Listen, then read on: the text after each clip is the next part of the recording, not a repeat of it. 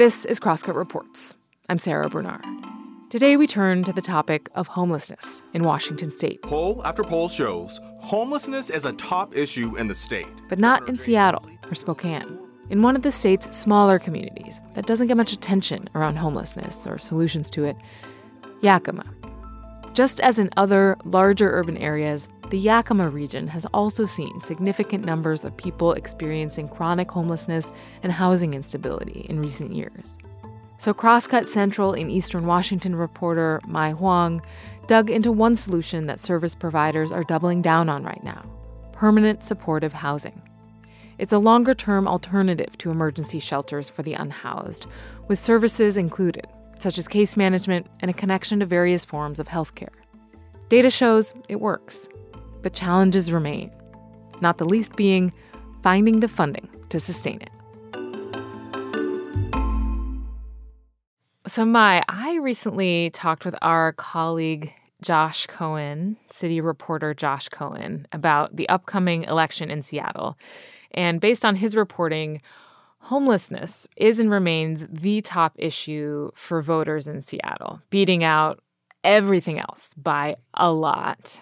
And it's true that homelessness is a really huge challenge in the Seattle area and, frankly, up and down the West Coast for sure. But, when it comes to national reporting and even regional reporting, a lot of the focus when it comes to homelessness, coverage of homelessness, is really on these sort of larger metro areas. But you are Crosscut's Central Washington reporter, and you're based in Yakima. So I was curious if you could tell me, from your perspective and your coverage, how pressing is the issue of homelessness in Yakima County right now? So I think if you're looking at the general public, homelessness is not a pressing issue. Honestly, I feel like the general public actually ends up talking more about homelessness in like Seattle or Portland. I say that with a big caveat though. If you encounter people experiencing homelessness, I feel it's a lot different. So if you're in the provider space, so you work in a nonprofit that works with unhoused residents, or on the other side, you're a business owner in downtown Yakima that has had to deal with people sleeping at your business or loitering around your business, it's very top of mind.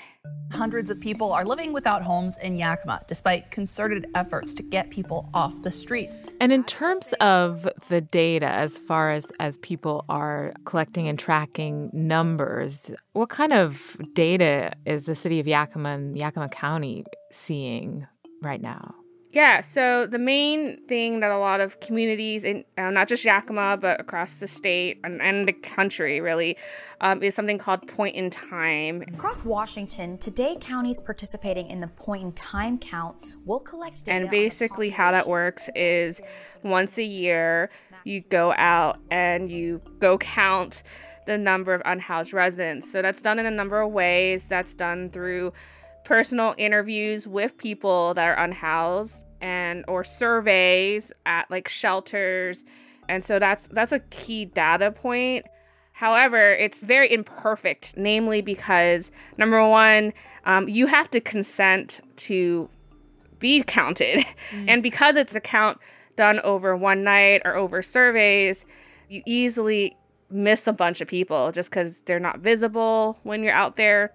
So, if you look strictly at the counts, it looked like a straight line almost, because Yakima's counties never fluctuated between, there's some outliers, but generally they're looking at 600 to 700 individuals that they count, as unhoused.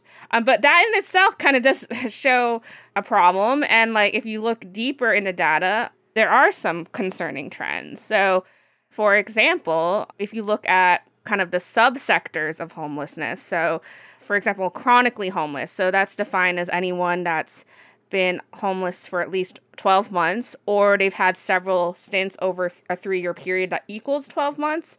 That number is notably high. It's about a third. And if you look at unsheltered households, so households that are not sheltered or in shelters or living outside, in cars, in abandoned buildings, the percentage of those households that are chronically homeless is 73%. So a very significant percentage. And those are the numbers that providers and county officials are looking at when they voice concern over the issue. Mm-hmm. And I think another statistic I would like to point out is that the State Department of Commerce has started keeping kind of account of its own. It's called the Snapshot of Homelessness. And how they compile that data is they actually use multiple state databases of people that seek other services, so like Medicaid or food assistance. So it's people that are getting help because they're low income or they have other challenges. And one of the questions they're often asked is, well, what's your housing status? So are you living in a home? Do you have a home? So using the answer to that question and kind of taking all these different databases together, you can kind of get a count of residents that are either housing unstable or experiencing homelessness. And that number for Yakima County specifically is much higher.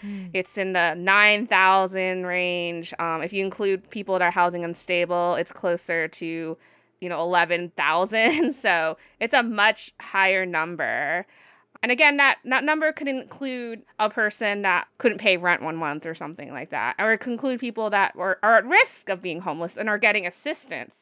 And the snapshot number, I think, shows less of a straight line. There is more of an increase year over year. So I think there are indicators, if you look at different points of data, that there is a growing issue of homelessness in Yakima County and that it's becoming more visible. Mm-hmm. Wow. So within this vast, sort of complex ecosystem, there are many reasons why people experience homelessness or housing instability. There are a lot of different solutions. You kind of zeroed in recently on one solution, and that is an idea called permanent supportive housing. So I was wondering if you could just kind of define that really quick. What is permanent supportive housing in this context? Yeah, so it's permanent housing, so there's no limit to how long you can live in that housing, and it's wrapped around services and case management. So a lot of permanent supportive housing developments will have a case manager who will do everything from, hey, do you need a ride to the grocery store? Or, are you doing okay? Like just checking in, or you have a doctor's appointment tomorrow. Just wanted to remind you. So also like simple as like helping them, make sure that they get the money they qualify for, like Social Security.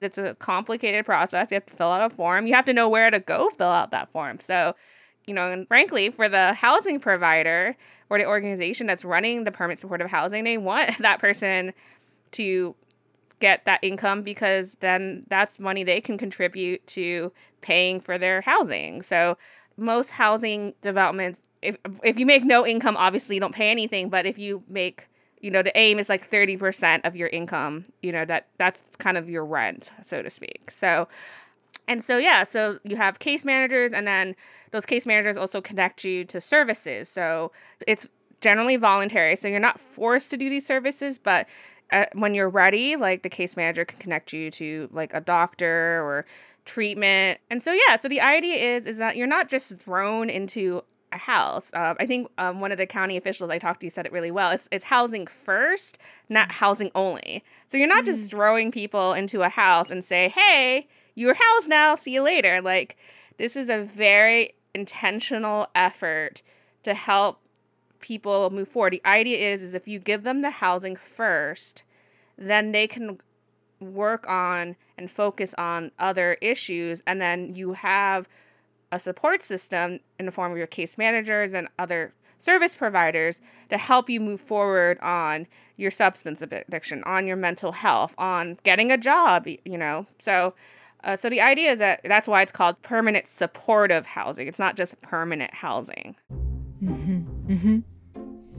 And so this is happening in Yakima right now. Tell me what's going on in Yakima right now. What forms of permanent supportive housing exist? Yes, it's definitely happening now in Yakima. There's definitely a lot of interest from different organizations who want to bring more of this housing to the area. But I think it's important to say that it is not a new concept. The foundation for providing genuine support is housing. In Seattle, actually, the Downtown Emergency Service Center, DESC, they were one of the first organizations to really develop the housing first model. Their first permanent supportive housing unit actually opened in the early 90s, so they've been at it for a while, and they were cited in a HUD, so a U.S. Housing and Urban Development study, as a case study to say, here's how you house homeless people with mental health issues. So there are organizations like DESC that have been doing this for almost 30 years, basically. It's proven to be far and away the most effective tool for ending chronic homelessness. And then in Yakima County specifically, there are early adopters as well. So Yakima Neighborhood Health Services has been doing this for about a decade or a little over a decade. And they're actually a federally qualified health center. So not the first organization you'd think would get into this, but they kind of got into homeless services in the late 2000s. They developed a healthcare for the homeless program, and they started out doing respite care for homeless residents. And what was happening was administrators at Neighborhood Health were talking to their medical providers about, how is it going? And I think it became really clear that they could do their jobs better and provide better health care if they helped these patients get housing. So they remodeled a former grocery store in East Yakima into permanent supportive housing. And they also work with private landlords. So they'll lease units from private landlords and then in turn offer those to residents. So they have roughly 150 apartments and other, permanent supportive housing units in Yakima. Wow. And for this reporting, you spoke with some people who have some of those units, right? Yeah. So neighborhood. So I mentioned Neighborhood Health, and so one of their newest developments is called Neighborhood Apartments, and it's actually a former Yakima motel that they purchased. So yes, I did interview a couple residents from the Neighborhood Apartments, and so one of them is a 59-year-old woman named Jacqueline.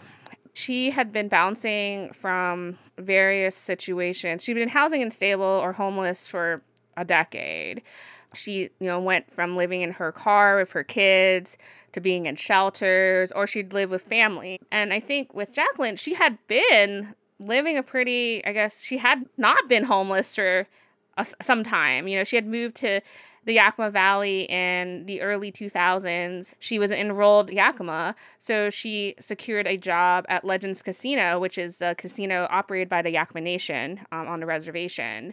And she had worked there for 10 years, and she started out in the gift shop, and then she was in food and service and helped in events and really enjoyed working. And what happened was that she started having health problems and she couldn't work fully and eventually lost her job, lost her apartment. So Jacqueline finally was able to secure one of these apartments. She moved in March. So she has not been there very long, but hopefully it's a first step to kind of rebuilding her life. Mm-hmm. And this kind of housing really helps for someone like Jacqueline, I guess partly just to create some stability maybe while she can figure out how to take care of her physical health. Yes, definitely. She told me she feels caught up on her medical appointments, that, she in the past would forget about them or be behind or have to postpone her medical appointments. And now she has medical appointments and she's not missing them. And, she, a couple weeks ago, did some blood work to possibly diagnose some of those issues. So, for sure, she's able to focus on health. And I think for her, she talked a lot about that, she wants to be strong for her family and she wants to be a better version of herself, like physically and mentally. So. Great. And so this option is like, if you don't have income, you are able to live rent-free basically for however long it takes. And then if you do have income, you pay a third of your income. That's typically the process. Yeah, and the hope is that eventually you'll be able to just live in regular housing. I mean, market rate housing is very expensive, so it's probably not realistic for pretty much all these residents to end up in market rate housing, but at least they can end up in permanent housing or permanent subsidized housing. So just at least go to that next step where they're housed, and taken care of, and they're not in the system. So I think one of the big selling points of permanent supportive housing that it is cost effective, because yes, there is kind of an upfront cost, because you are considerably subsidizing their housing, and you're also covering the cost of like services and a case manager. But the idea is that as they stabilize and they exit into other permanent, likely subsidized housing, they're not using up emergency homelessness dollars. So by being in shelters, or if they're dealing with substance dollars, like the emergency services tied to like substance addiction or mental health. So yes, there's an upfront cost, but there's a lot of studies that show that it's very cost effective, kind of in the long term, and because you're realizing savings on short-term solutions that they might be using instead if they had not had this housing. Mm-hmm. What challenges remain, however, I mean, to make this idea a reality in terms of really expanding it or making it work in the long run? So why can't we just build a bunch of permanent supportive housing units and be done with it? Well, here's the catch: it is the financial side of it. So I mentioned that you do have to put an upfront investment, and it's not easy to do that.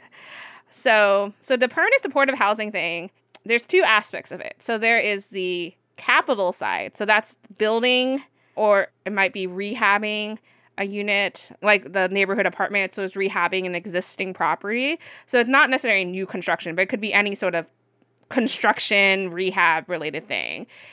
And even if you're like neighborhood health and you secure a bunch of housing units from like private landlords, you're still having to deal with the other side of the cost equation, which is operations. And because you're dealing with people that don't make a lot of money, like usually 0 to 30% of area median income, you're not gonna be able to finance this with like traditional financing. Mm-hmm. So usually what you're having to do is to seek out public money. So state funding, federal like HUD money. And the state is trying to do its part to help with this. The state has also seen the value of permanent supportive housing. So they are, initiating programs that does provide funds for providers to build more of these units. However, it's a very competitive process. And if you're a housing provider or service provider is trying to work on this development, you are competing with lots of other providers and lots of other communities that are trying to do the same thing you are. So if you don't get that grant, which might be a crucial part of your funding mechanism for the capital side, you have to wait a year because it's a once-a-year process. Oh, wow. You spoke with a lot of people for this story, people accessing permanent supportive housing, people providing this kind of housing, advocates, policymakers. Do you get the sense that people working on this feel hopeful right now? I don't know if hopeful is like the right word necessarily, but I mean, maybe it is. Like, I do feel like I have had people tell me straight up they think they can address this, and that this is still fixable. That this is not an overwhelming problem that they can't address. So I think in general, most people in Yakima County that are working on this, so be it city council, county commissioners, providers, I think there's a general sense like if we take action on it immediately, and take initiative on this, yes, like we can address this issue here. And I think there is also an acknowledgement that maybe you can't eliminate it entirely. I think some providers have told me, like, it's just the nature of things. Like, there are probably going to be people that will be homeless at any given time. Like, it's not going to come down to zero. But Rhonda Hoff, the CEO of Neighborhood Health, said it this way to me, was she wants fewer people coming into homelessness than coming out. So the idea is, more people exit homelessness, and then there's fewer people coming in. And then if you can kind of work on the preventative side by addressing affordability, putting in more just housing in general, you have fewer people coming into homelessness.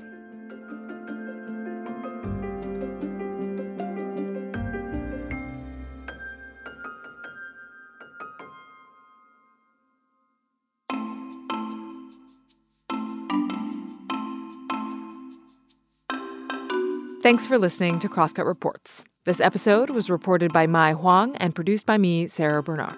Our story editor and executive producer is Mark Baumgarten. You can subscribe to Crosscut Reports wherever you listen. And whatever platform you're listening on, please review us. We'd love to know what you think of the show. Also, if you'd like to support the work we do at Crosscut, whether it's our lineup of podcasts, the video docuseries we stream every week, or the in-depth reporting we deliver every day, go to crosscut.com/membership.